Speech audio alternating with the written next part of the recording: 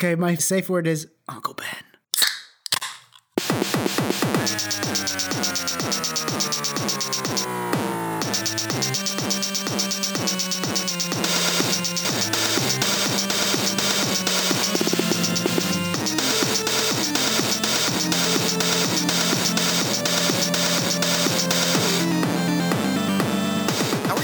Loyal listeners, thanks so much for joining us. This is Radioactive Spider-Pod, the podcast that looks back on the 90s Spider-Man cartoon and asks, was the real great power the friends we made along the way? Here to bring you episode 65, the series finale, Farewell Spider-Man. I'm your host, the Keep Swingin' Kevin McAvoy. Keep swinging. Who knew my unintended innuendo would last this long? Innuendo lives on in all of our hearts. And joining me, as always, my fellow bow takers and heartbreakers, the tell 'em I love 'em, Véro Taylor. Tell my wife and son that I don't have. Tell 'em. I should hope you don't have a wife. And the peace and reunion, Peter Iskandar. Peace and reunion to you. Oh, good stuff. Just a reminder, we'll be posting screenshots from this episode and other good stuff on our social media, Twitter, Instagram, and Facebook. Give us a follow if you'd be so kind. All the links are on the web at radioactivespiderpod.com. We're also on Patreon with exclusive bonus episodes, outtakes, and oddities. That's patreon.com/radioactivespiderpod if you want to support the show. And to provide some moral support, join us for a drink. We're celebrating the final Spider-Man saga, Spider Wars, by sending off Spidey with a big old cheers. What are you double fisting for last call today, boys? I've got a good monster from Collective Arts. Pretty strong beer to counteract all those feelings. I'm gonna Shove him back down in there. Tell him I love him. Well, it's a very special episode, and I also don't handle emotion well, so I'm going to pay tribute to both this series and this segment with another ill-advised bit. This time, like a six-armed Spider-Man, I'm crushing a tribute to each of our major eras. I have a unnamed beverage for the secret pores. I have a smooth, bodacious Pinot Grigio for our Pinots in danger. I've got a sidecar for our wartime cocktails for the Six Forgotten Warriors series. And I have a robust IPA, a breakaway IPA from Fixed Gear Brewing for pints in danger, a Muskoka Craft Lager for the sins of the loggers, and a Tom Collins for the gins of the fathers. It's a good day to die, my friends. Did you eat before this? Alcohol is like a liquid food. It is not. I'm decidedly less armed than Kevin, and I myself have a Holy Ghost Seltzer. It's passion fruit flavored from Blood Brothers Brewing, because I want to feel the passion of the spider. Well, it sounds like we have some stiff drinks and stiff upper lips, so let's break out the tissues and sing a symbiote swan song, because we're putting a bow on Spider Wars Chapter 2, Farewell Spider-Man!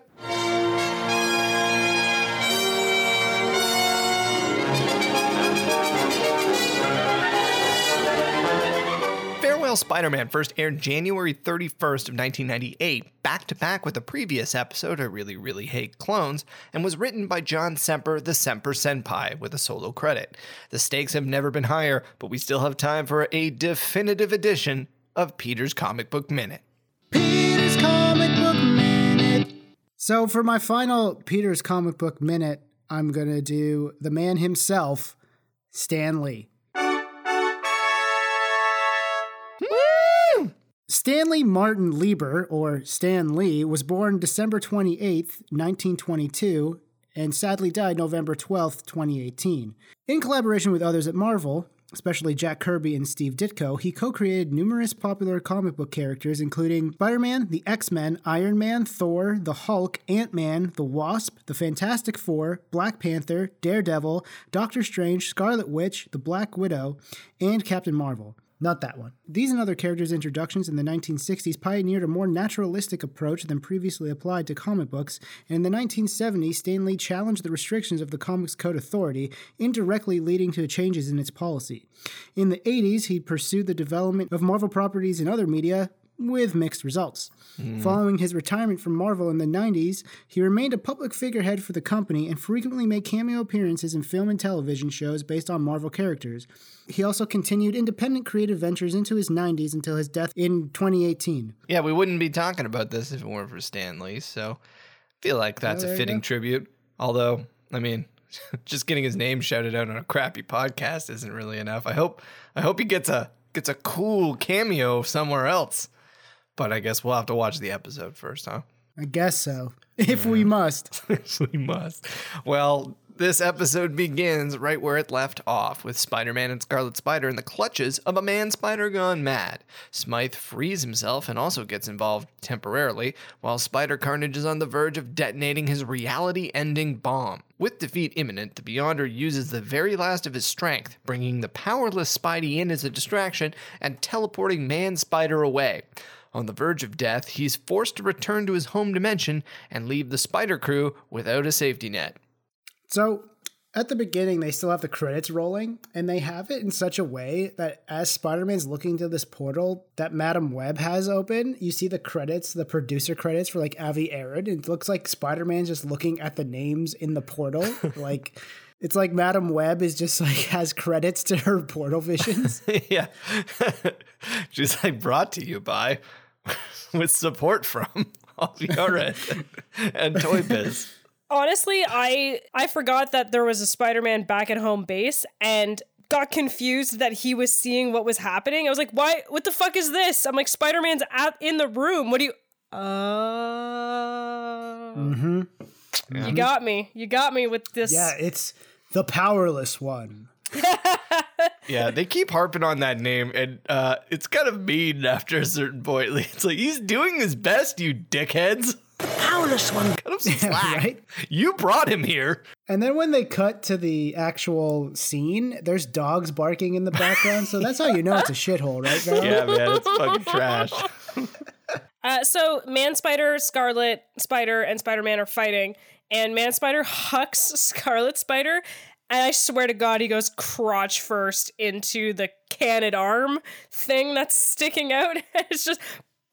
I was like, ooh, because he is out for the rest of the fight. His voice is a little higher if you listen carefully. I feel like they added Smythe to this scene to distract you from the fact that Man-Spider is a godless titan that can't be stopped. Like Scarlet Spider and Spider-Man don't even put up a fight. They're just like, well, I guess this is how we die. See ya. He's thick. When Smythe goes and actually sees Man-Spider, he decides to shoot the normal Spider-Man. Yeah, exactly. It's like, that was his target. It's like, oh, well, you know, whatever. There's this giant monster, but Spider-Man, I've always had it out for him. Fuck true. Spider-Man. Fuck that guy. And then they, like, defeat Smythe by pushing him into this bizarre machine that only exists to murder. Like you right? push one button and a claw comes out and it grabs you by the waist and just starts whipping you around at Mach speed like you're an astronaut training for the moon. Like, why is this Spine Annihilator even here? Is it the only thing that keeps fucking Fisk's aching lumbago in check? He is dead. Like, he is liquid. Like, it's so fast they do the cartoon blur thing. Spider-Man doesn't throw a punch in 5 fucking seasons and just end it with straight up murder. Hey, man. Straight up Smythe blender. They can't cancel you if you're fucking done after this one, so like push it to the limit, right? You don't see him for the rest of the episode too, so in my head he's liquid. He's That's just goo. Do we know why the show got canceled? Supposedly, the executive producer, Avi Arad, and the head of Fox Kids, one Margaret Loesch, got into a pretty heated argument, and Loesch just canceled the fucking series. Right. That's the story that floats around online, but nobody's 100% sure. You know, it's too bad they didn't just use their cosmic powers instead of teleporting Man-Spider away. They could have, like, you know, teleported Spider-Carnage away. Right? They could have brought him there the whole time and then and fuck off. Or maybe, like, even just give Man-Spider sentience, like a sentient Man-Spider would be probably pretty cool. Oh, that would be so sick! He's just like, I got this, and just like... Just hulking out on people. I'm gonna eat that. Points at Fisk. You're right. I would have pictured them teleporting Spider-Carnage to the base and all the Spider-Men just hug him. Aww. And that's the end of the episode. Just like, we love you, buddy. It's saved by the power of love. That's the power of love. They're all like, we're here for you, my friend. And then, ta-da. Instead, we get no power Spider-Man teleported in. And then he gets wrecked. Yeah, but they send him over there. I'm like, wait a minute. It's like practically killing the Beyonder to do that, to teleport loser Spider-Man in there. Like, he could have taken a cab. He had the time. just get an Uber. It'll be okay, buddy. Like, he could have sent him at the beginning. And then Madam Web's like, if he fails, all this... oh, there he is. He's getting torn apart by Carnage. God damn it. Literally seconds later. Yeah. All right, pack it up. We're done here. Just like, see ya. Oh man! And they start lowering the antenna here as the bomb is getting ready to deploy. Spider-Man just looks at it and he's like, "Look, we've run out of time. Let's surrender." Actually, we're out of time. But no, it is nice that the powerless Spider-Man saves him, even though he causes Kingpin to run straight into the wall like Hammerhead. So then they cut to the Beyonder being like super power drained or whatever. And then he goes and says, "If Spider-Man prevails and we survive, tell him the Beyonder said, sorry I fucked up your life." And then, of course, there's a classic Futurama one. Tell him the Beyonder says, hello. He's like, here, give him this. And it's an explanation of his hair care routine. How to get that look. It's a signed headshot. Like, see you in the beyond. Yeah. And he's like standing, it's glamour. He's standing next to a tiger for some reason. He's wearing the outfit. I thought he was going to go tell him thanks. Because I hear that's what they do here in this universe. Yeah, it goes full Nick Fury, right? Yeah. Perfect. So they kind of end the scene here with you guys can tell me, was the Beyonder ripped to shreds by Man-Spider? I mean, yeah. I feel like once he gets him back to his home dimension, he's got his powers again. Yeah. So he's probably like, he jumps over there. Man-Spider looks around confused, and then he snaps his fingers again, and Man-Spider gets that sentience, and then they're just like sitting on a beach, like having drinks. Like he's got margaritas in all their hands. He's just like... Right. 4 pairs of sunglasses on Man-Spider. They're like, it's cool, bro. It's cool. And they're like, we got to sit this one out. It's not our time. Couldn't Beyonder have cured his mutation disease before this whole fucking thing started? I mean, he could. I think Beyonder was like, I can change you back to a man. And then Man-Spider's like, actually, can you just keep the other arms, though? I don't want to mutate anymore, but I've grown attached to the package that I have. Wow. So he's just a normal dude with 6 arms. Da da da da da. 6 organic arms? Oh. Well, powerless Spider-Man here is no match for Spider-Carnage and the Kingpin, understandably, but he tries to talk reason into the crime lord, and the other Spider-Men back him up, re-explaining the plot that Spider-Carnage doesn't want to take over people's minds, he wants to end all of existence. Seeing no profit in annihilation, Kingpin switches teams, and together they manage to subdue their foe long enough to deactivate the vortex.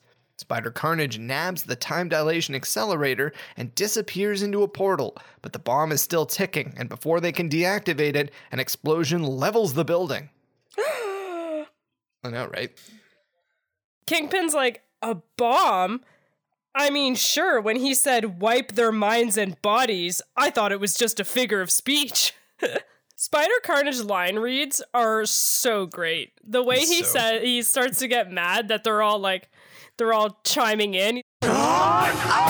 So Kingpin here goes and says, I shall rip this imposter limb from limb for causing us a delay. So why didn't he just start ripping them limb from limb? I mean, they already show that they're good with murdering Smythe in the Tilt-A-Whirl. So why not show this? I don't know. Death by Tilt-A-Whirl. How does he know that this guy's an imposter? Like, he has no information about that.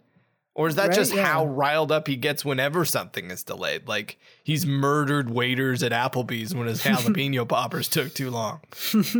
guys, he knows he can't destroy the electronics in front of him because that's his mind control device. So he's like, crush the human being, I guess. Yeah, I gotta smash something. It's a hell of a woe is me speech here from Spider Carnage. Ever since that spider bit me, the world has misunderstood me and tormented me. Now it's my turn. I'm gonna obliterate you all! If this Peter Parker had just got really into like 9 Inch Nails, dyed his hair, maybe landed a big titty goth girlfriend, reality could have been a lot more stellar. Oh, yeah. You mean like Tobey Maguire in Spider-Man 3? Yeah, but with a big titty that. goth girlfriend. That is key to the point, Peter. Yeah, you gotta get the BTGG. Okay, Véro. So Spider Carnage, when he's fighting Kingpin, activates the timer, and then our Spider-Man and Scarlet Spider like split up, and then he goes, "Powerless Spider-Man, You keep your head down and stay out of trouble. That I can do." and thank God he did that, because I was half expecting him to be like, "It's my turn to help out again," like they always do in shows where it's not your business, like you can't help, just fucking stay hidden. And he did it. Well, I was watching this and I'm like, well. If it isn't a timer in a Spider-Man cartoon, we've really come full circle. Did I time it? Yes, I did. But it was kind of confusing, actually. That's great that you mentioned that time, Kevin, because I wrote down, why is it 20 minutes? That doesn't make Kevin happy. We're going to be hearing about that. I just wrote son of a bitch. It didn't work out. He starts this thing up and it looks like it's either 20 seconds or 20 minutes. It's pretty unclear. I think it's 20 minutes. It seems like it's 20 minutes because it drops to 1959 in the 1 second where it's shown. So you're like, oh, okay, 20 minutes. That seems excessive. And then when they show it 12 seconds later, it's down to 14:10, which doesn't make sense either way. And then when they come back a third time after 40 seconds have elapsed, it's down to 3 seconds on the clock. So I guess a wizard did it, or like a sorcerer supreme or something. Oh, man. I mean, to be Big Willie, though, here, out cold on his back, desperately clinging to life, struggling to battle through his sleep apnea without a CPAP machine. Oh, You God. can just hear him like... Oh my God, yeah, he is. Why did they animate him breathing so heavily? He's struggling. He's heaving, just. It's because he can't breathe on his back. He's like a whale that's come out of the beach. It's like, I thought they were gonna fucking Jurassic Park Triceratops scene it. Like, Listens to it and just feels the push, yeah. yeah, he's okay. He's still alive. I do like that they solved this puzzle by just ripping a piece right out of the machinery, like crit 1 for investigation, nat 20 for strength. Yep. Yeah. I always find it kind of stupid how in movies and TV they have these super complicated machines that can't be disarmed just by breaking them. It's obviously going to be super sensitive. It does something nothing else in the world can do. Right? Just like, and of course, when you're going and making these one-of-a-kind pieces of machinery, you always make sure it's resilient to any bugs or defects. It doesn't have a hair trigger. This Yeah. one's actually made correctly, to your point, Peter, last week. Yeah, I like that, like, okay, yeah, the bomb is just a regular bomb now. It's going to keep going off. Like, that'll blow up the building. But, like, the portal thing is sensitive. Like, that makes total sense to me. Although I would have liked Spider-Man just rolls up with his science voice and like, seems like this programming needs to be rebooted. Just start stomping on it. Yep, that's how I do my job. Do you guys notice how the portal gun is now super portable? Oh! I guess Green Goblin went and made it even smaller and pocket-sized. Yeah, I Yep. guess. As long as he can still turn it on. Turn it on. Turn it on! Why didn't Spider Carnage give himself like tentacle harnesses? Like the suit like grabs it and is like, all right, Yeah. chest piece. Makes That's his what I own wanted Baby to Bjorn. see. Yeah. Well, he Just just the like pieces out. He's just like, got it. Okay, bye. Yeah. See ya. I'll see you. I'll see Well, I ya. guess he knows that the bomb's still going off, so fair. Well, just like this podcast, the Spider Crew and Big Willie Fisk aren't dead yet, having been rescued by Madam Web. While all of reality is safe for the moment, Webb has them behold that Spider Carnage has traveled to another reality to try and finish his work. They realize it's Armored Spidey's universe, but with him too paralyzed and Webb having only enough power to send one person, our Spider-Man Prime steps up. Spidey is hurled once again through the multiverse, but this time he's truly on his own. Everyone's like, yay, you did it! And Spider Prime's like, all right, where's the Beyonder? That guy owes me a 2-4. Where's the Beyonder? I have that $5 I owe him. He said he had to go back to our home dimension. The strain was too much on his powers, his sexual powers. Dude could barely keep it up. No, seriously, though.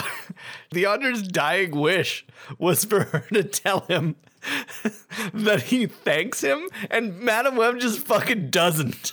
She's like, screw it. I'll get to it later. Yeah, she's like, nah, fuck it. I don't feel like it. She's like, I win. She's very proud of herself. That this old crone could still bring people home. Then she has the energy to teleport Wilson Fisk twice here and the rest of the Spider Squad back to their own dimensions. But she just lets the Beyonder kill himself doing this shit. Like, what is wrong with you? Madam Web's just very spiteful. She's all about herself. She's like... Also, she saved Fisk, and then she's going to send him to jail with no evidence. So, like, how is that going to stick? And also, New York City is abandoned, so is he just going to starve until the cops come back? Like, they get back in 2 weeks, and they're like, wait, who's this Slim Pin? And why does he look like the Dean from Community? And then, like, what about all the goons that are in the building? And Smythe in the fucking back-destroying machine? And the 2 goblins they glued to the ground with a fuck ton of webbing? I guess they're just gonna die. Well, I mean, Smythe already died. He's, like, splattered all over the walls. The Green Goblin's like, what's that noise? And the fucking place explodes. Even if there were cops, they just walk in up to the jail cell going, Wilson Fisk? Is he the Kingpin? Wilson Fisk. Oh, the Kingpin of crime. Oh, you mean the Kingpin of crime? Yeah, you know, Kingpin. And, or the Slim Kingpin's going to be locked in there for weeks and all you hear is just a dog barking in the distance. Fuck off. Madam Web gets a quick beholding in here. Behold, I am sending him to a jail. Because she can't go without it. And then she shows them that's like, oh yeah, this is Armored Spider-Man's universe. And for some reason, when he pipes up here, it feels like his voice has got even more manly since it's paralyzing. Wait a minute, that's my world. I've got to go back. I'm looking for the wizard. They're like, oh, where is he? And Madam Web's like, I am trying to search through infinity. really, she's doing that thing where you're like not feeling it today, and you can't add 2 and 2 without using your phone's calculator. You're just like, I fucking don't know. Like, it's very clear where he is, and you're just like, I just don't. I'm everywhere else today. I don't know what it is. Give me a second. Give me a second. We're trying to save reality. She's like, I know. Calm down. Just listen. I didn't get any morning booze. She's like hair of the dog. She cracks open, just like yeah. Don't judge me. Just does a bump. I also love that they're like, oh, I can only send one of you. And Scarlet Spider and Unpowered Spider just like looking in other directions. But like, Ox Spidey is like, I get to kill another villain and maybe take his shit? Send me! They should have called him the Vulture. Vulture Spider. Yeah. He's pillaging all the dead bodies. I took it as like, of course Doc Ock would volunteer. What problem can't be fixed with a sweet pair of sunglasses? And 4 metallic arms. I don't know why the glasses are connected to the arms, but whatever. I think they're not fused to his spine, and he needs because they have little things on him. I think he needs them to control the arms. I think it's also in case you don't lose them. You know, he turns quickly. He's not a librarian. Yeah, he's a librarian. He's a nerd. I thought on the topic of Doc Spider, I was like Doc Ock, Doc Spider. Doc Spider, like at the cottage? Yeah, Spider Doc Ock. Doc Ock Spider. I thought he was going to pull the old, wow, I guess you were the most powerful of us all, to the Spider-Man with no powers, because he technically saved the day. That would have been very comic booky. That's what I thought would happen as well. He's got the biggest heart. And the biggest dong. Fair enough. Dog Ock Spidey is kind of a dick here, though. Good luck. Something tells me you're gonna need it. Fuck you! Shut up! He doesn't even offer his 4 arms. It could take those off and give him over, but nah, I guess not. Well, he just got them fresh from a battle with Dr. Octopus, so... I just got him the Remember we way I mentioned like last time he ripped them out of his spine. He just Little got them souvenir. buffed, too. Yeah. Like, they're clean, they're chromed.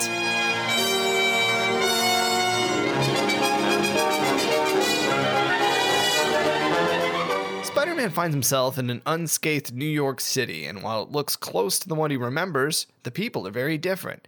They line the streets to cheer for him, and it's clear that this universe's Spider-Man was living the good life. He arrives at the tower that's named after him and runs into one Gwen Stacy, apparently his fiancée. Spidey tries to play it cool, failing spectacularly at the task, but in doing so, he learns that tonight they're holding a gala in his honor. Unfortunately, he'll be missing the festivities as he rushes off in search of Spider Carnage. So, Peter's just swinging around, seeing the people love him. It's cluing into him again that in this reality, he's a multi-billionaire. And then he swings into the lab and sees how hot his fiancée is. Guys, I'm staying. Yeah. I'm good here. I'm good here. Like, sorry, Armored Spider-Man. His reaction is kind of the opposite of that. Like, he sees this lady and he kind of like freaks out. Whoa, wait, stop! But this woman rolls up looking like the love child of Mary Jane and Black Cat, which is something I'd pay to see made, by the way. And he's like, I better put a stop to this.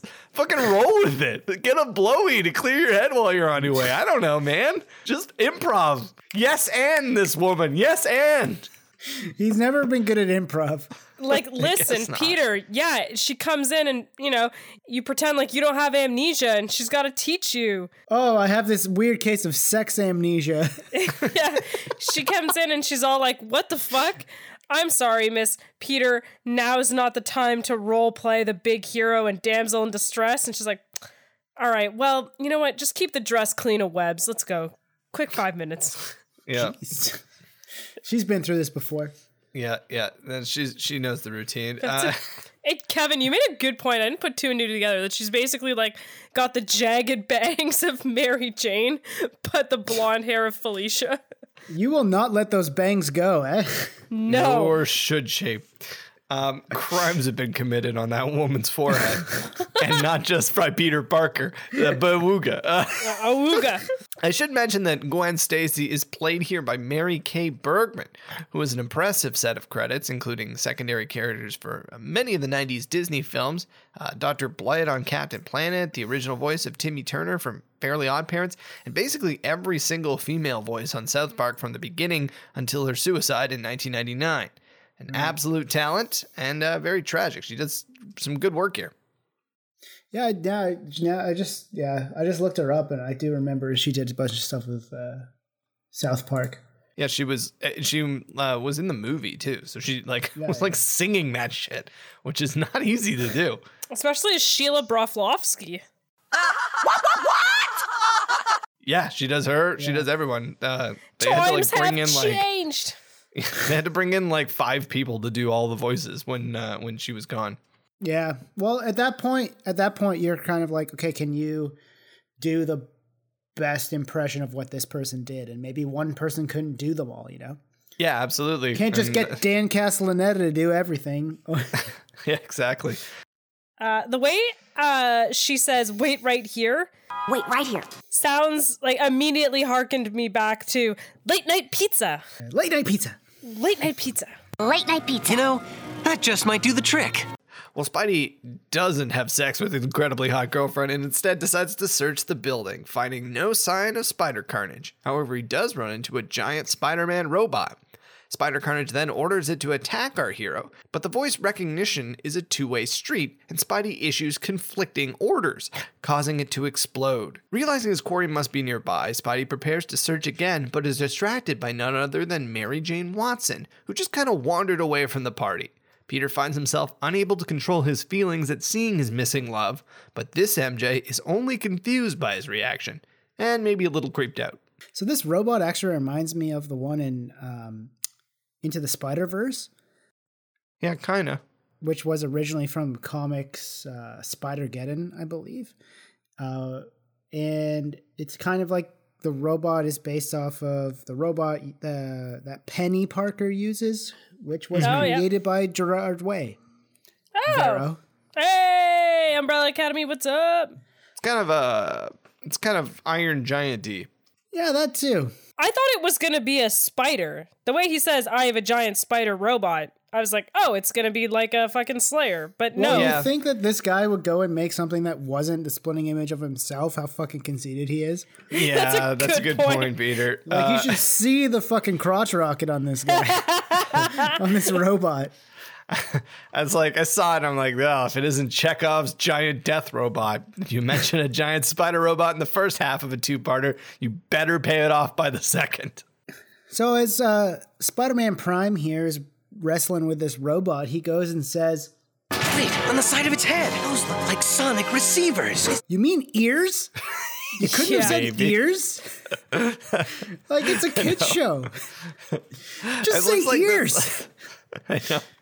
It looks like he's wearing like wireless earbuds. And if we were a more successful podcast, this would be a perfect time for an ad plug, like FiskCon earbuds. I only handle the beats. But like, we're not, and this isn't, so fuck it. The robot just is like, Spider Carnage yells, Robot! And I wanted him to go, it's Mr. Robot, okay? First of all. Well, he's not an autistic Egyptian. Second of all, I liked the argument between the two of them just devolved into Spider Carnage yelling. Yeah. I don't get like, how the fuck do they expect us to believe that the robot understands Spider Carnage's voice? Like, my fucking Google Home confuses me and the TV sometimes. And this thing... Yeah. Like, go fuck off. Yeah, I mean, yeah. I remember trying to, like, my dad buying some like voice recognition software way back, like years and years ago in like the early 2000s. And you had to basically read half a novel for it to understand anything that you would say. Yeah. And then even then it was kind of shit. Like, it was not great. I wish it was just like, because the robot's like, pick him up, put him down, pick him up, put him down. And finally he's just like, robot, what else can you do? Are you a pleasure model? And it's like, uh-oh, and he explodes. I was just wondering, are you by chance a pleasure model? So this scene here is the classic, like, give the robot, like, contradictory orders or give them really quickly and it's going to explode. Because that's what happens. It's classic cartoon. Yeah. Just like the fucking Spider Slayer, the Scorpion Spider Slayer, like, what if it bursts into flames and it turns out like, oh, this isn't actually a robot. The guy wasn't that smart. And inside is like just an old guy trying to operate all with gears and levers and shit. Burns to death. It's just like, oh, God. It's Uncle Ben in there. Just like, no. Simpsons did it, Kevin. Oh, probably. Simpsons did it. So Mary Jane just kind of wandered off from a party and ended up in a massive hangar bay for a giant robot, huh? No need for security here at fucking Peter Parker Enterprises. Nope. Fuck it. Yeah, nope. Guy needs some Leewald up in his front.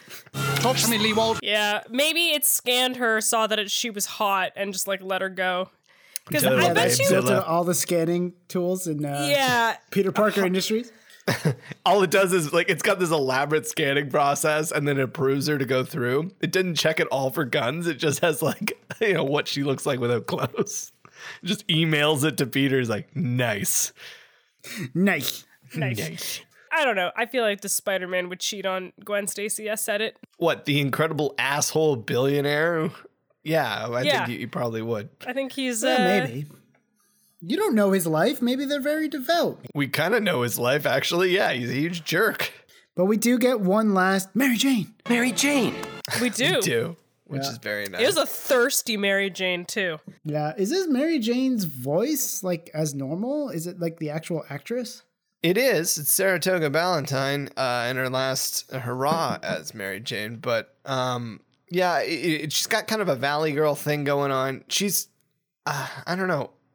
Everything that she's saying here is like stuff she would say when it was our Mary Jane, but like ironically. Like she would make those kind of joke comments. Right, yeah. And now she's saying them and she fucking means them. Take it easy. You're wrinkling the latest fashion from Paris. And you can tell this is absolutely not the same character, which is pretty good. Like, it's like what I said with Christopher Daniel Barnes last episode. It's impressive to do the same voice for, nearly identical characters and have them come off as different.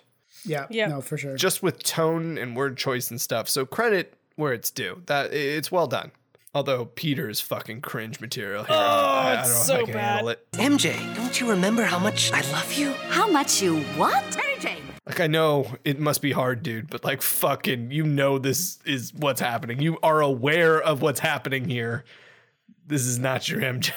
Hashtag not my MJ. Hashtag not my MJ. This MJ is not ideal for me. Thanks. No. I could leave this one. I don't want to take this MJ. I'd like to leave her. She's talking about how their clothes are the newest fashion in fucking France or whatever. Like, I saw those at a gala that you wore like 2 seasons ago. Get the fuck out of here with that.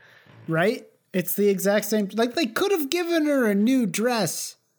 They should have given her something cool. They should have given her the like sexy tiger outfit she wears for the Craven fashion show. That would have been a cool, like, model, sexy. I guess. They could have also just given her the fucking meat dress that Lady Gaga wears. Just like something different. The meat dress. That meat dress. Rightly so, that she's like, who the fuck are you? What is happening? And he's like, Mary Jane. Mary Jane. Mary Jane. Mary Jane. This sort of reunion is interrupted by a parade of familiar faces, starting with Anna Watson. As expected, reactions and relationships are drastically different here. Anna is starstruck by Peter, Triple J pops in to see his godson, and even Harry Osborn appears to be Peter's best friend.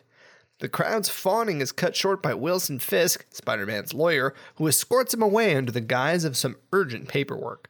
Unfortunately for Peter, this Fisk isn't much better than his own, as Big Willie executes a double cross and takes him prisoner. So Anna Watson interrupts this super awkward, moment.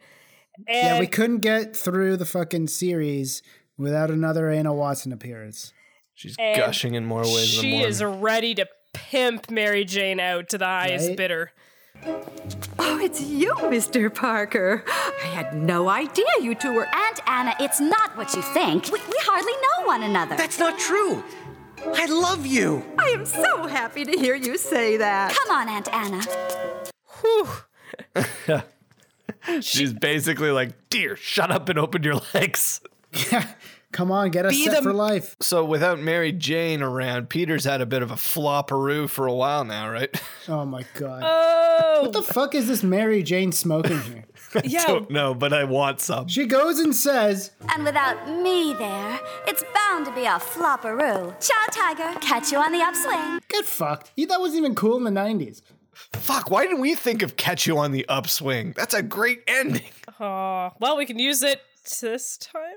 No, we're using the one ending. It is over. Write it down. Yeah, I guess it's to show that this is the party girl MJ. I hate it, thanks. But what I don't hate is Gwen flying in here like, what the fuck was that? And then You're like, oh god, sitcom hijinks are abound. Christopher Daniel Barnes's line read, just cut it in. The voice cracks and everything. Care to explain what that was all about? Gwen! Did I hear correctly? No. You love that Watson woman? Let me explain. He doesn't owe this woman anything, but you can tell he's just ruined someone's life. Yeah. This armored Spider-Man's probably like, oh, fuck this guy. Yeah, like, I don't know why gives a shit. Well, all of these other people show up here, and, like, the voices here are great. Like, Robbie is so excited for no reason. Hey, everybody, we found him. Yeah. Hey, everybody, we found him. He's so fucking like, oh, boy. Like, And then JJ comes in here. He's like angling for a full lip kiss for some reason. Yeah, because he's his godfather. Yeah, you got to give him the full on kiss on the lips. He like comes in the old country. Real hot. Like it's European. Yeah. Harry sounds like he's fucking wine drunk. You know Peter. He's always full of surprises. Why don't shut up, Harry? I liked you better when you're drawing effigies of me with your own feces at the nut house. Actually, my theory is that they were all getting wasted on like past apps and champagne flutes. Obviously. And they're just coming in like gala. Yeah, they're coming in. Fucking Liz Allen and Deborah Whitman are in the background, being seen and not heard. Wow. I didn't even know that was Liz. I'm just like, who the fuck is that with Deborah? I had completely forgotten about Liz. The woman with the hatchet face and the fucking full rose in her hair. I thought it was Cecily. I thought they were bringing her back. Cecily, she's growing out her hair. Yeah, I was real surprised when I saw that. I was real surprised. Well, I wasn't, because it was clearly their wedding outfits that they've just reused. Yeah, everyone's just wearing their wedding clothes. It's cool. Well, Mary Jane's reusing her outfit, so I guess it's allowed. Yeah, there's only one designer in all of reality. And then we get Wilson Fisk showing up here. And just before you get to that, Kevin, can I just note the fucking brick house that Wilson Fisk is when he enters? That doorway just let 5 people in. Yeah. And then he takes it all up. How are you even bigger here? It doesn't make any sense. You should be thin pin, you're right. Spider-Man's like, wow. As Mr. Parker's lawyer, there are a few important legal papers that he must sign. The Kingpin is my lawyer? Cut to Wilson Fisk on the rooftops of New York in skin-tight red leather. Like, how do you like my friend? Dare me. Pretty sexy, huh? Actually, in this reality, he specializes in constitutional law to save people from treason. That's right. Fucking treason. Oh, man. I also love that throughout this entire sequence, Peter's making zero effort to disguise his facial expressions. He's a blank slate for anybody to read. Yeah, he's just like, what the fuck? Like he is angry. He goes the full gamut. You're just like, what the fuck? He's shocked and aroused. I don't know. Yeah. Keep it a little closer to the chest. So then they go to Peter's office. Mm-hmm. Or at least I assume it's Peter's office to go and like sign some documents or whatever. And then the office chair goes and grabs Peter and then pulls him into some secret passage. But like, if you think about it, this was Peter's office and chair. Did Spider Carnage install that stuff? I don't know. Or did Armored Spider-Man have that in his chair? That's a good point. I know, maybe it's a sex thing. It's probably a sex thing. Just to be clear, we're okaying the sex thing if it's a consent. He could have gotten out of this immediately if he knew the safe word. Oh, yeah. It's just he doesn't say pineapple, so it's fine. I haven't seen a trap chair like that since Jigsaw got locked up at Baby Joe's. Yeah, that's true. Wow, really digging back, eh? That's how you make a news mahound float. That's right. I saw this and I'm like, an untrusty lawyer. What are the odds? Oh, there it is. Got him. Lawyer humor. The boomers will love us.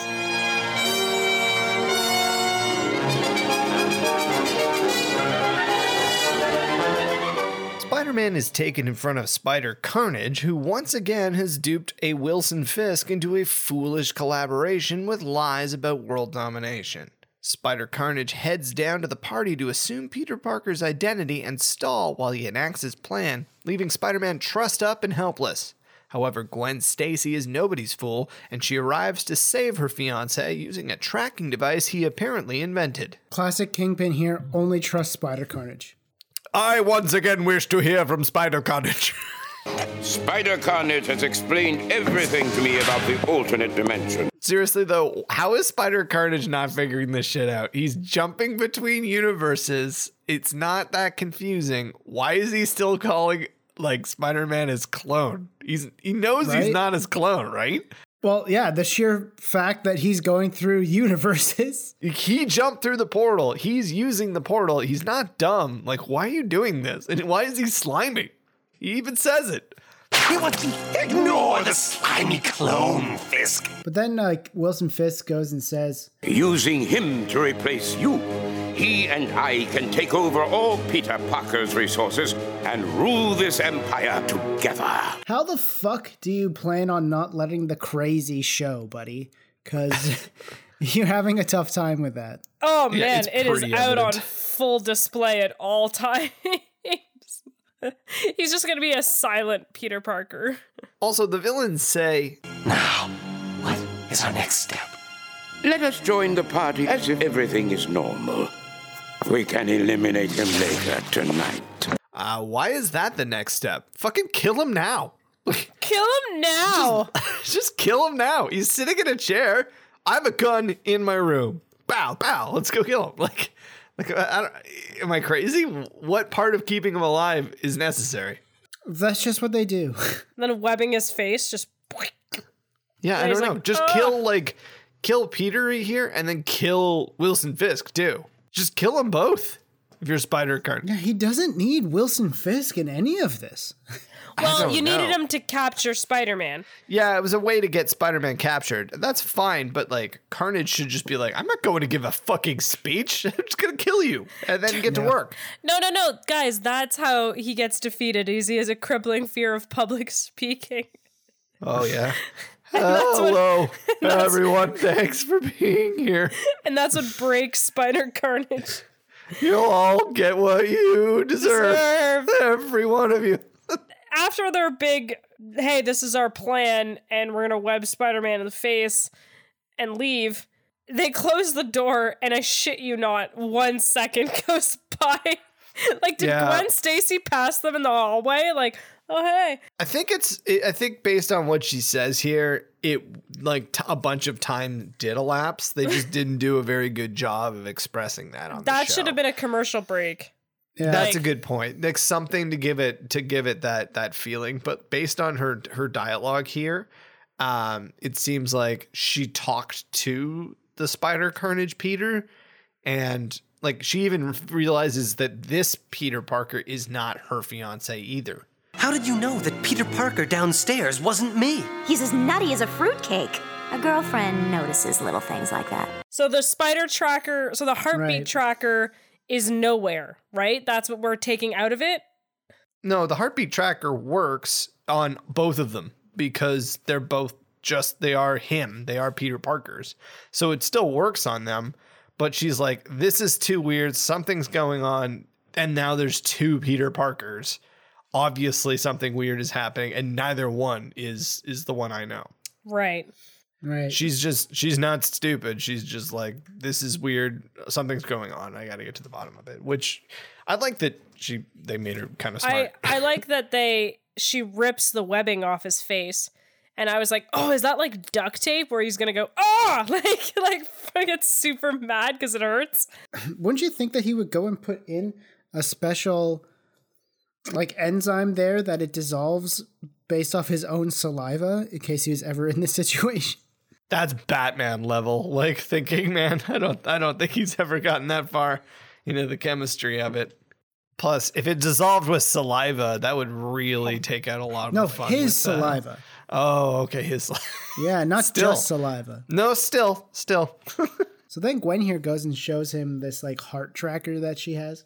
And she's like, something my beau whipped up so we'd never be apart. Could you have chosen a more 90s phrase to use for your boyfriend? Yeah. If it was done now, it would have said, oh, my bae, whipped this up. No, I like that she hovers over him. She's like, all right, listen, I figured all this shit out already. I'm way beyond you. Let's just get you that handy, and then it's right to stopping the villains. Yeah. As is our tradition. As is our tradition. And you don't fucks with tradition. Look, it clears his head. He says it works. He's like, well, all right, well, I'm just, when in Rome. Armored spiders just seething in the other dimension, ugh! No, what if he's like, yeah, that's how it goes. Yeah, no, she's right. And then Gwen Stacy goes and says, it can find his heartbeat from 1,000,000 miles away. So I had my own little Jigsaw Jameson kind of moment here. Jigsaw Jameson is back. The Earth is only about 40,000 kilometers around, or 24,000 miles for you weirdos. So obviously she's using hyperbole, right? Unless he's routinely heading to the moon without like telling her, and she's like, I've had enough of this. I need a tracker. Is the moon even within a million miles away? It is only 384,000 kilometers away. Oh, Jesus. What is a million miles away? Mars is farther than that. 217 million kilometers, so that's no bueno. Yeah, that's like 5 miles away, right? Let's stop looking up space facts. Sorry. Well, handy or not, once freed, Spider-Man heads to the party to confront his doppelganger.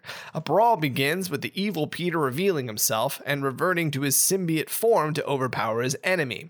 While this gives him the upper hand, the trap is sprung when Gwen Stacy lays into him with a sonic blaster. Unfortunately, Big Willie involves himself, allowing Spider-Carnage to take Gwen captive, swinging off while vowing to destroy everybody. Naturally, Spider-Man takes to his webs in hot pursuit. Spider-Carnage, like we just talked about, fucking failing at hiding the insanity inside.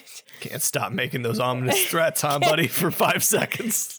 And I just want to say that I intend to see that you all get from me what you deserve. It's that thing he was saying. But then Spider-Carnage goes and like rage quits the speech after like all that hot webbing gets thrown at him. He gets doused in hot webbing. Yeah, just starts screaming. And then they start fighting here, and like I just love the voices being yelled over over this fight, like of like Harry Osborn and other people. Like they're just so fucking idiotic. There's 2 of them, and they're gonna tear each other apart. Oh my god, they're on a crab dip. Shut up. Shut up and flee for your lives, you assholes. Why is nobody fleeing? This place is too nice. So, like, they also go and say, like, oh, there's 2 of them. I'm pretty sure one is quite distinct from the other. That you don't have to say there's 2 of them. There's 2 of them, comma, and one is a horrible monster. Right? That is how that sentence ends. Full stop.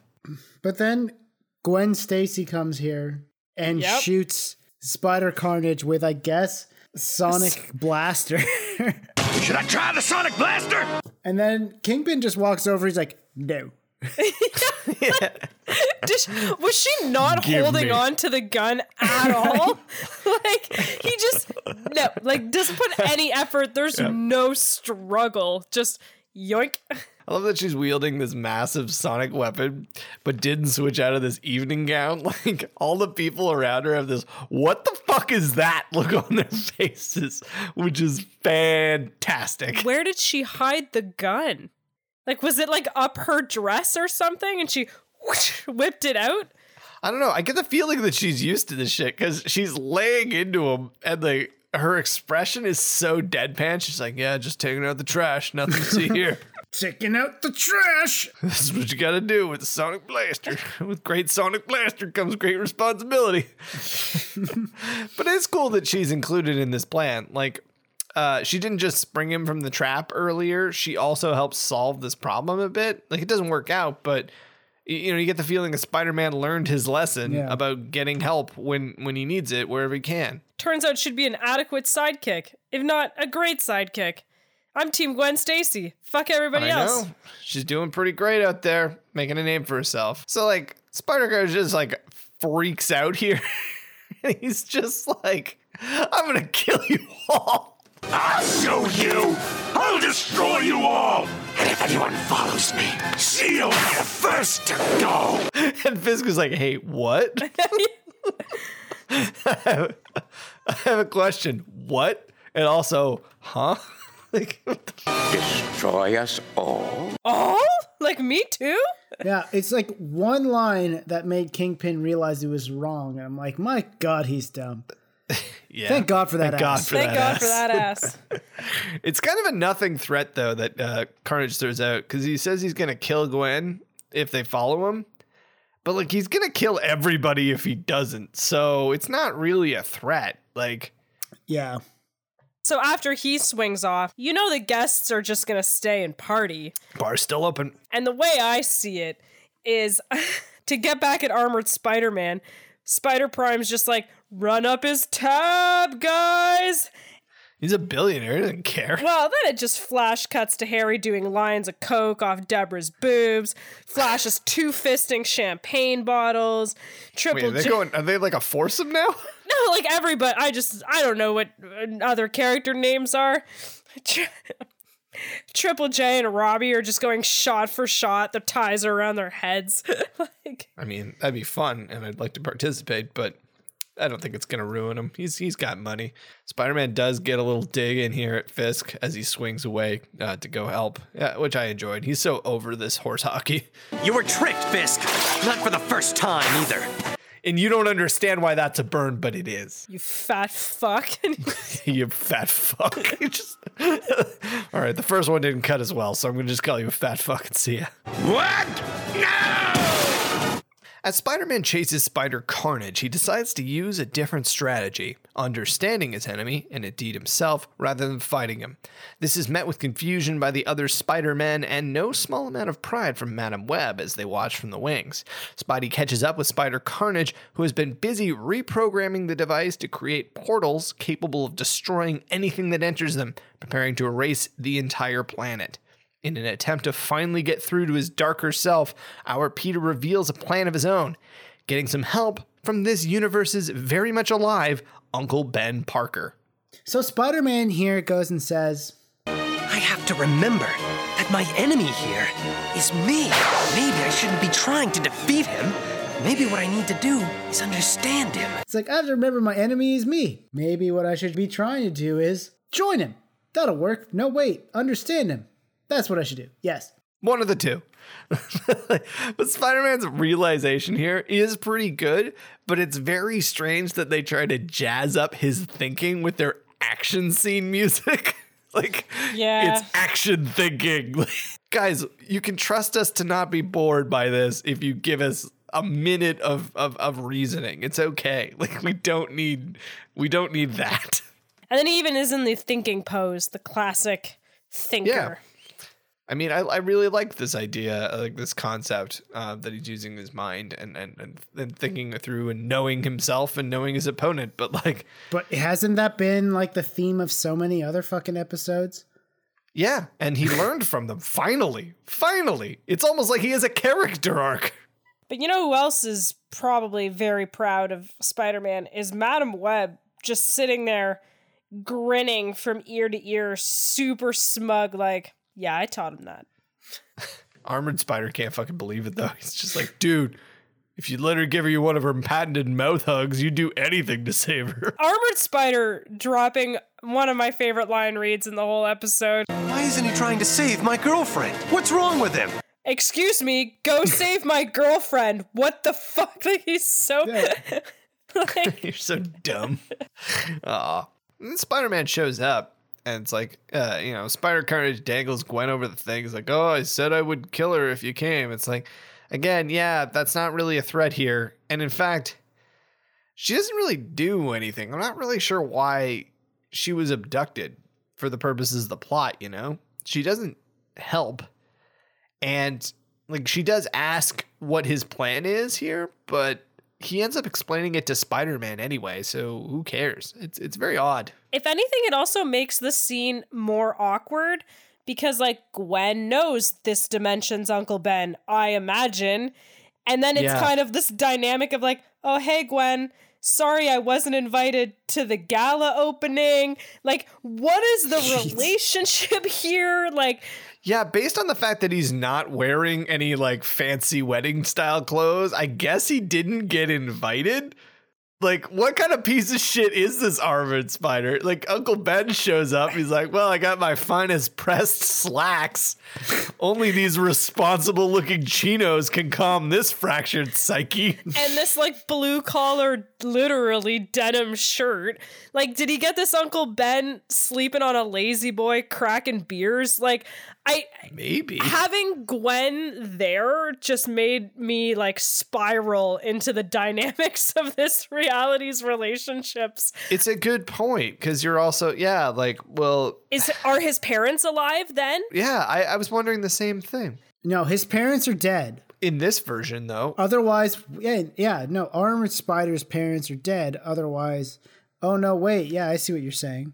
Yeah. So, like, maybe in this universe, his parents aren't dead, and this is just a regular uncle. So it's like, you know, like your relationship with your uncle, which is like, okay, hey, I'm really not even 100% comfortable hugging you at Christmas. Like, sorry, Uncle Dave. I haven't seen you in 6 months. Hey, like, cool. See you at the next wedding and or funeral. I don't know. And like, so yeah, did Spider-Man web sling all the way to Queens to be in the same small townhouse that, again, billionaire Peter Parker lives in, I assume, a penthouse? Like, yeah, he didn't buy his family anywhere to live. Right? Piece of shit. Spider-Man's confronting Spider Carnage here. And I love the tract that he starts with here, which is, You can't do something this horrible. It just isn't in you. You can't do something this horrible. The Fox censors won't allow it. I'm not even allowed to have nipples. He thinks he can't destroy the world. Isn't that right, Ben Grimm? I'm making tea and crumpets. Put a shirt on. Kill it with fire. Kill it with fire. It isn't in you, because it isn't in me. But I could be in you if you let me. And then they just start making out because it's not gay, it's masturbation. And Gwen's true purpose is revealed. She likes to watch. She's like, oh, fuck? yeah, baby. It's like, oh, yeah, all right. Gwenny likey. Jesus. So Spider Carnage here goes and decides, instead of destroying every reality, he's just going to go and destroy New York and I guess the planet. And that's somehow worse? It's not worse. It's just he says he's going to just destroy this planet, and then he'll teleport out and he'll just go reality, blowing things up. So in like 10 years, Right. he'll make it to the Beyonder, I guess. Yeah, he says like, you know, or he'll just destroy enough that he can make another try. Like he'll just keep wrecking things until everything is gone, one way or another. Because he doesn't have the tech. All he has is the portal gun. He doesn't have the amplifying dish and the bomb and stuff anymore. So he's making do with what he has. Some artisan level destruction. Because everybody will get what they deserve. You know, there's also this little back and forth here. It's got some pretty good dialogue. Where they're, you know, I like that it's not you, it's not me. I like, he says like, I'm more you than you'd ever admit. It's the Marvel thing where they always do this, where the villain is basically the same powers as the hero. Yeah. So you get this effect here, which is the idea that had things gone different, the villain or the hero could have been the villain of the story. And so by fighting them, they're confronting that negative aspect, that attribute that they don't like in themselves. Like Spider-Man here, you know, when he was at his lowest in the series and he wanted to give up, what if things had, instead of gotten better, had gotten worse? Like, what if the guy who killed Uncle Ben also killed Aunt May?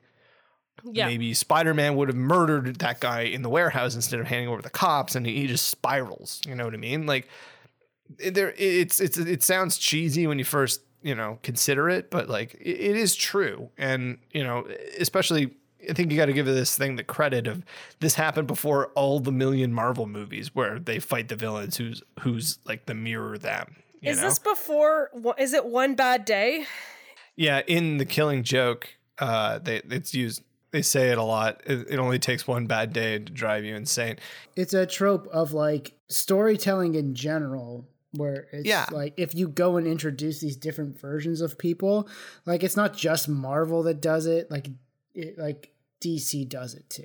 You know, it's in recent years, Marvel's made their bank on just having villains that are basically just the exact same as the hero, and it's very effective. And you know, I do like it here. It works, and that's really reinforced here with Uncle Ben showing up. Like it's a great move because it's the complete opposite of like Spider Carnage's reality. Like everything was horrible for him, and here it's all about like love and like the whole idea that love can defeat hate.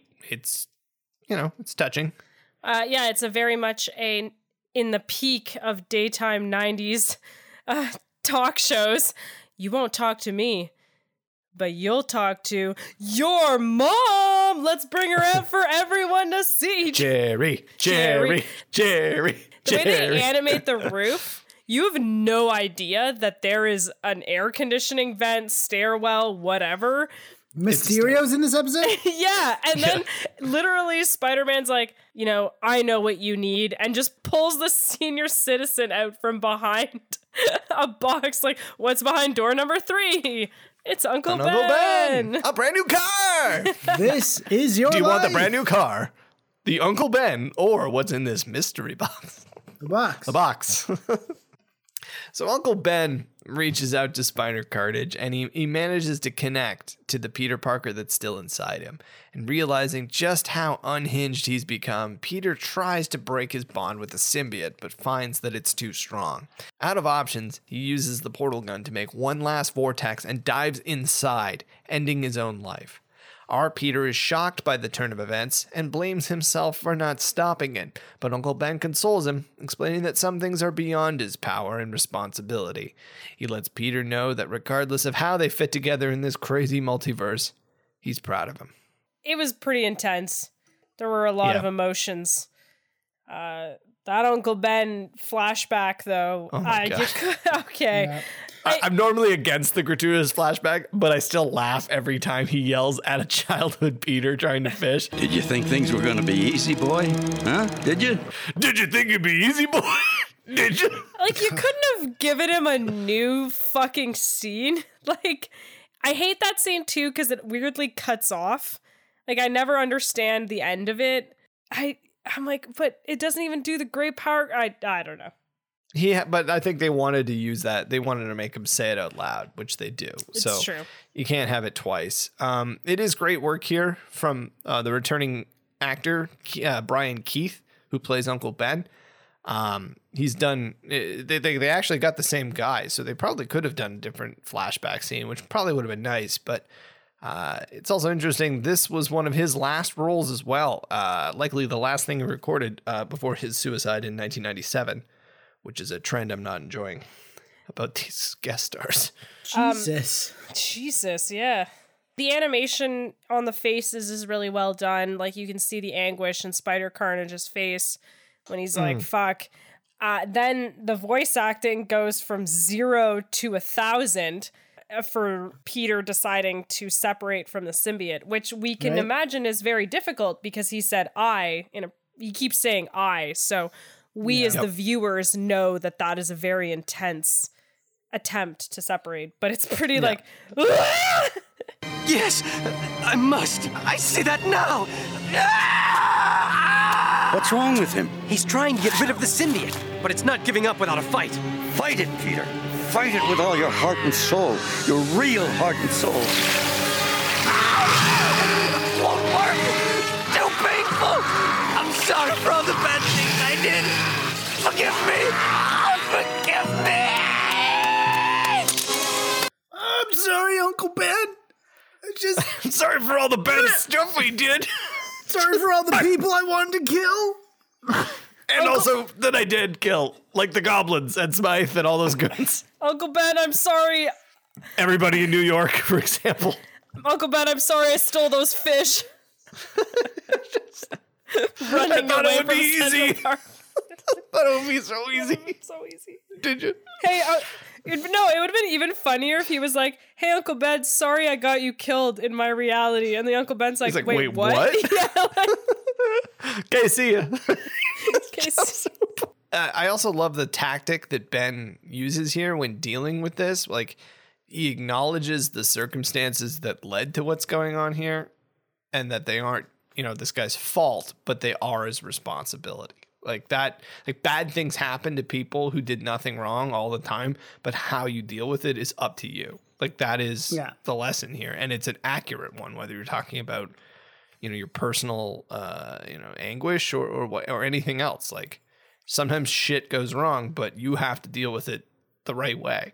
It's a lot. It's used often with in relation to mental illness in terms of like, yeah, it's not your fault that you're sick, but it is your responsibility to ensure your well-being and like your safety and deal with and it. the safety, you have potential to deal with safety of others. Exactly. And it's, I guess, looking at that. They nailed it for a 90s show. No, so I was like, wow, that's them. a deep motto. Although when Carnage is then freaking out, like Spider Carnage is freaking out, and he's like shrieking. He does go a little, what's wrong with Iron Man? He's like, what's wrong with him? Like, do you think it'd be easy, boy? What's wrong with him? I thought Uncle Ben was going to say that, yeah. Spaz it out. Yeah, I'll come back God, later. it's gross. Like, well, the Jets game's on, so I'll be back in 20. I don't know. It's all punctuated by some really great work here by Christopher Daniel Barnes. Like, it's over the top, obviously, but I think it works. I think it fits. If there's ever a time to go over the top, it's fucking now, right? Yep. No, for sure. And then Uncle Ben is just giving all the hugs. It's just like, I'm not crying, you're crying. Oh, I know. I'm going to listen to this so that whenever I have to quit drinking, it's going to be this. Okay, to be fair, Not though, today, we have to shout it out to regular Carnage for again. Just like when it separates, he's like, hey. Hey, it's me. You thought you were going somewhere, huh? Not today. Hey, what's up, fat Hey, I'm back. Haven't seen you before. Hey, fat. And then it turns into Carnage. Let me touch those jumblies with my tentacles. What the fuck is going on? I'm getting in over there. That's what Carnage symbiote says. I want to play bongos on those, baby. Oh God, what are you doing with that portal? No. Because to me, yeah, the symbiote's just like it's like the guy you hate at the party, like, you know what I mean? Yeah, and yeah. He's just the worst person. He's the worst guy. He's just like, hey, gonna touch these jumblies over here. Just gonna, oh, what's that? Ooh, finger food. Oh man, I was floored though that they had him just die like this. Like they don't say like, oh, he's dead.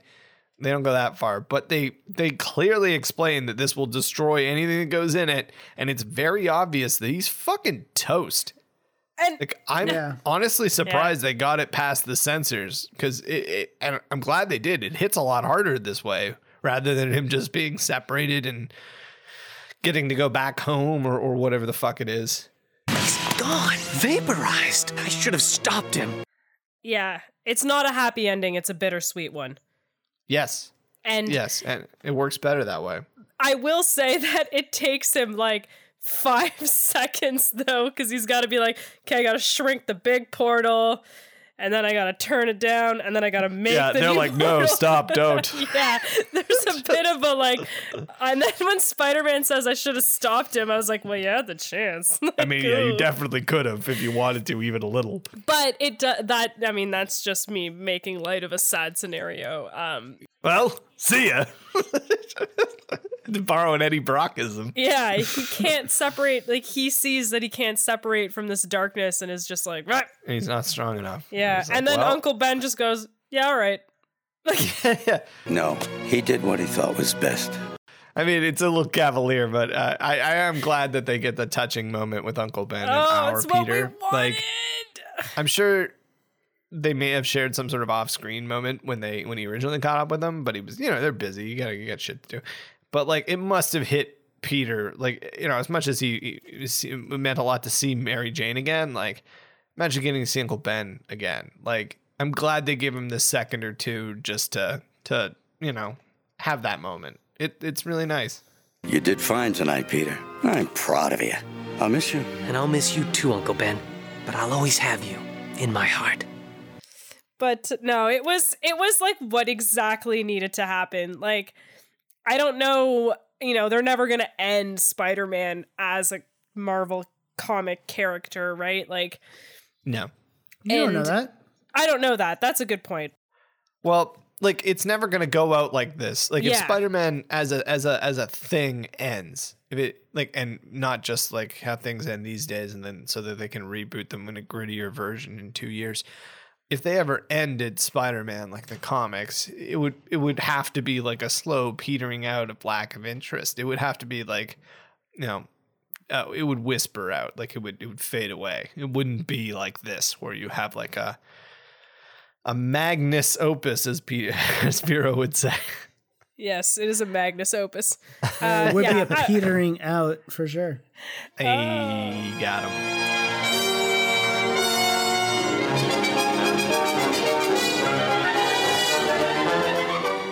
Spider-Man returns to Madam Web and the rest of the crew, and they celebrate over the non-destruction of reality. Spider-Men are each returned to their own universes, except for our Spidey, who heads out for one more field trip.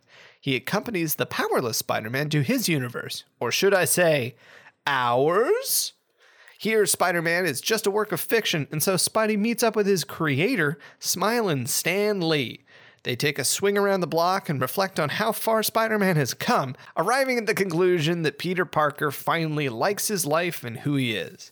Madam Web comes to collect him, and the two bid each other a fond farewell. If you're Madam Web, do you really want to be like, oh, by the way, in this reality, you're fake? Yes. For some reason, they brought powerless Spider-Man there. And obviously, the only reason was so they can put a Stan Lee cameo in. Yay, Stan Lee cameo! He did save the day, technically, with his sonic grenades. He is the most powerful of them all. In infinite realities, there's an infinite amount of Spider-Man. Why pick this one? You could pick one with powers. That's a good point. You could pick one where Stan Lee is Spider-Man. Or Uncle Ben got bitten by the radioactive spider. Or Aunt May got bitten by the radioactive spider. Or Mary some sort Jane, of pig that got bitten by a radioactive spider. Or Mary Jane got bitten by the radioactive spider. Or Mary Jane and Peter had a daughter called Mayday Parker. I don't know. I'm just coming up with this off the top of my head. I'm sure you are. I like that Doc Ock Spidey calls him boss. That's fun to me. Way to go, boss. Yeah. Yeah. I don't know why. I was just like, nice. Oh, we've got that dynamic going. Okay. Yeah, all right. And also that the others get to go home, except for Man Spider. That guy's fucked. Well, he's devouring the Beyonder in a different dimension. That's true. And Beyonder's dying wish that Madam Web thanks Spider-Man for him, she still doesn't do it. Like, she's like, oh man, I swear there's something I'm forgetting here. And then she like looks at her palm, the ink's running. She's like, yeah. Beyonder said, smell you later. Classic Beyonder. But Man Spider's just tumbling in space. Like, you just see the monster. I've been falling for 20 minutes. Yeah, so good. Madam Web's like, oh yeah, you gotta go to the non-powered man's dimension. The others can go home, but there is one more place that you must visit. Where to now? I think she means my reality. What am I gonna find there? More than you can ever imagine. More than you can ever imagine? That's overselling it a little bit. Like, we're doing some light fan service here. Like, dial it back, Madam Web. Yeah, for sure. I mean, it's going full meta, I guess, which is, they should have credited Christopher Daniel Barnes as himself instead of as powerless Spider-Man here. I think that would have been cool. That's who I assume is under the mask. And that would have been cool if they like revealed the mask and had some like such shitty drawing of the CDB. Well, I mean, also, I'm not super. It's been a long time since I've seen the Brady Bunch movie, so I'm not 100% on what he looks like. But like, they nail Stan Lee here. He looks pretty on point. So he's so distinctive looking. I don't know what it like. That's a good point. It's the tinted glasses. It's the whole look. Yeah, he's got a very clear look. When you see him, you're like, Stan Lee. And you know, it's cool. When I was a kid and I saw this, I remember thinking it was, that's kind of cool. I read comics and you know, it was what it was, but maybe it's because he's now passed on, but whatever it is, but I'm like, it hits harder now. Yeah. Seeing Stan Lee on out there, I don't know. He even takes it like jokingly when Spider-Man shows up. He's like, Spider-Man? Pam, hold my calls for a while. I think I've finally gone crazy. This is awesome. I'm here for it. Let's go. He gets to go web slinging. I love that. Like, it was like directors just like, hey, okay, could you just act excited? And Stanley's like, hold my beer. Oh man! Wow! 20 takes, and that's the best. I want to hear what's on the floor. Just woo! Fuck yeah! Just Stanley. Oh man. And he asks him, well, you've saved the universe. What's next? The classic question. What are you gonna do now? And he's like, after saving all of reality, where do you go from here? To find Mary Jane. My Mary Jane. I've been told she's still alive. I can't wait to see her.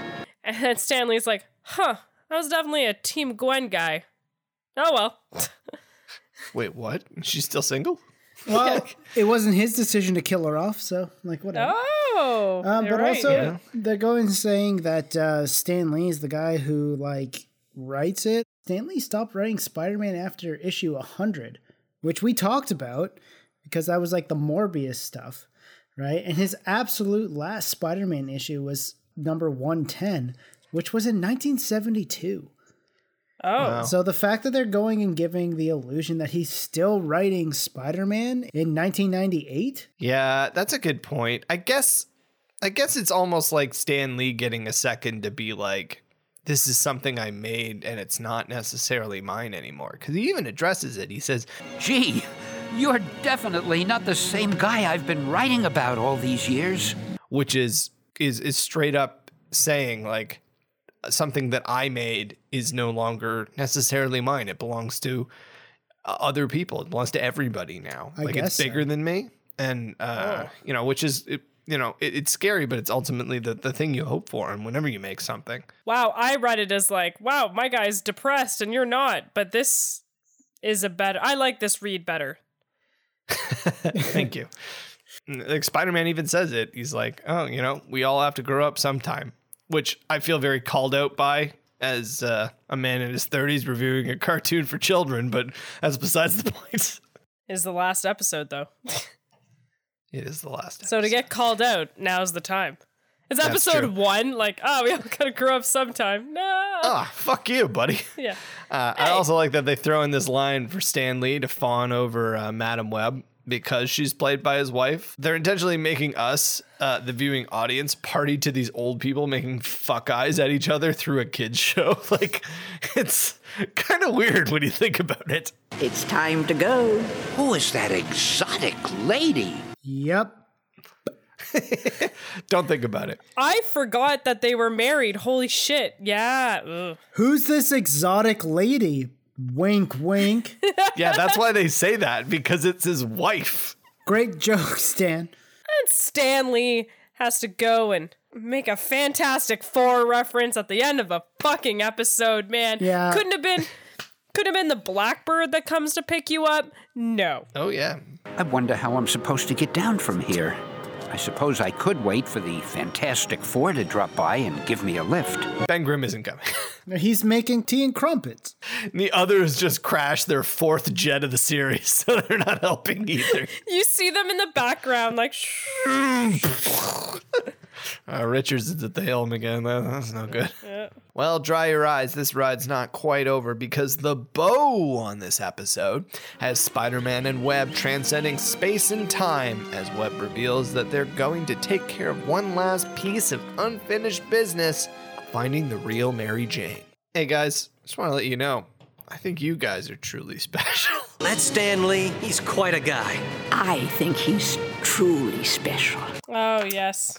Yep. I was going to say the space colon will bring Spider-Man some release soon. But you know what? Madam Web goes and says, Face front, true believer. and that's what Stan Lee said all the time in the comics. So it was a great callback there. Yeah, having his wife say it, it just makes it even nicer, which is kind of cool. It's such a hopeful ending. You know, they're going to go find the real Mary Jane. We are going to find the real Mary Jane Watson. What? It has been a long, hard journey, and I think you are finally entitled to some happiness. But then it comes to the crushing realization that she was actually teleported to that armored Spider-Man dimension, and turns out she's just evolved into a horrible person. Jeez. Yeah. He's just going to have to find his own Gwen Stacy in his universe. Yeah. I mean, if he hadn't met her before, he wouldn't have broken her spine, so she's probably out there. Probably married to Flash Thompson or some shit. I don't know. I wish we were entitled to some happiness, guys. That'd be swell. That would be so rewarding if somebody told me that. Well, much like this series, the end must come eventually. The end of this episode, that is. Which also means it's time for some arbitrary spider rankings where we rank the episode using whatever idiotic metric he can come up with off the top of our heads. Véro? I give this episode 29 I Love You, Uncle Bens out of a possible 31. I think deep down, we all wanted to see the rich reality when it was teased last episode. I'm glad they let us see it. The Bizarro World characters were also a fun little addition. The robot bit kind of sucked, but whatever. It all led to a satisfying way to defeat the bad guy, which was real emotional, but it was not with hate, but with love. Kevin? I'm going to give this episode 65 episodes of quality podcasting content out of 66. I mean, you can nitpick the length of the bomb countdowns and the exact clips used in flashback sequence like an asshole, but all in all, this really does deliver as a final episode. We get a bit of everything. There are huge stakes and small stakes, and there's action and emotion. There's working solo and as a team, and Spider-Man uses the things he learned over the course of the series to deal with the challenges that he faces here, like an actual character with an arc and stuff. The Spider-Man we saw in the first season probably wouldn't have been able to handle what this more mature Spider-Man was able to, which is what you want. And maybe it's a bit on the nose and over the top and fan servicey, I guess, but Spider-Man's arguably at his best when the stakes aren't galactic in scale. Like, he's a friendly neighborhood Spider-Man, but if there's ever a time to take it to 11, like I said, this is it. The series kind of mirrors that arc you see in like superheroes in comics, like where they start small with villains of the week, and then we get the longer stories, and you add the darkness, and you explore the characters, and things, you know, are added to keep it fresh. Before you buckle down like this with some core storylines, and it ramps up to this big conclusion. And whatever part of that appeals to you the most is going to be your favorite. But when this show is at its best, like this episode proves, it hangs with the best iterations of Spider-Man, especially in terms of storytelling. For all of our dick jokes and nitpicking, there's a lot of talent here and hard work that went into this show. And I think it really captures the essence of what Spider-Man can be, maybe better than any other version. So I think it was worth it. As for me, I'll give it 2 out of 2 lack of Morbiuses and Hobgoblins. Son of a bitch. That's all I really need. I opened up my heart. A lot of what Kevin said resonates, so I'm just going to agree with everything that he said. Yeah, what Kevin said. Jeez. But honestly, it was a good ending to a series because it left you with, well, this character is on a new journey, and I guess I'm not going to be a part of it. So it was a great way to end a series, I think. Well, I can't believe it. It took us 2.5 years, but we finally finished this series. I wouldn't be too sure. What makes you say that? Well, I never trust anything unless I read it in the Daily Bugle. He's supposed to have some big scoop. The moment all America has been waiting for. Today's issue of the Bugle. Brock's big scoop. Eddie Brock's biggest scoop. Big news, too. That's unbelievable. Exactly how did you happen to get this? Municipal by-elections to begin Friday? Oh, I guess we are done. Oh, never mind. Thank you for being with us, loyal listeners. Whether this is your first episode or your 65th, we've had a lot of fun making something that we're just barely proud enough of to put our real names on. Special thanks, as always, to our Patreon supporters, and also to everyone who reached out in the last few months with some kind words and encouragement. It meant a lot to all of us to see that people really enjoy what we've made here. But Kevin, what about those people who sent us words of hatred and discouragement? They've made my enemies list, and I'll see them soon. For people not like that, as always, if you liked this episode, share it with your friends, your family, and yourselves from alternative realities, directly or on the socials. Tag us in your Spider-Pod talk, and we'd love to pass you some free swag. If you love the show, you can also join our Patreon, cover your body in our weird merch from TeePublic, or take a second to rate and review us on a podcasting service of your choice. Links for everything are on our website, radioactivespiderpod.com. The show may be over, but we'll be returning from a tender heart-to-heart with our creators in 2 weeks with our next episode. Until then, this is Radioactive Spider-Pod saying, you did fine tonight, Peter. I'm proud of you. Is that me or Spider-Man? A little bit of both. Keep swinging. Leave me. Tell him I love him. Catch you on the upswing. I'm afraid I can't do that. officially. Ciao, Tiger. I hope you enjoy this. I almost love you. So hard to let you go. Can't wait.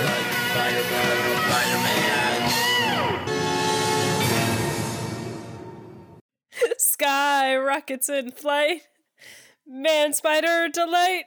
Tell him the Beyonder says, I'll always love you. My safe word is treason. Take care of yourself. You too, Spider-Man. Farewell and good luck.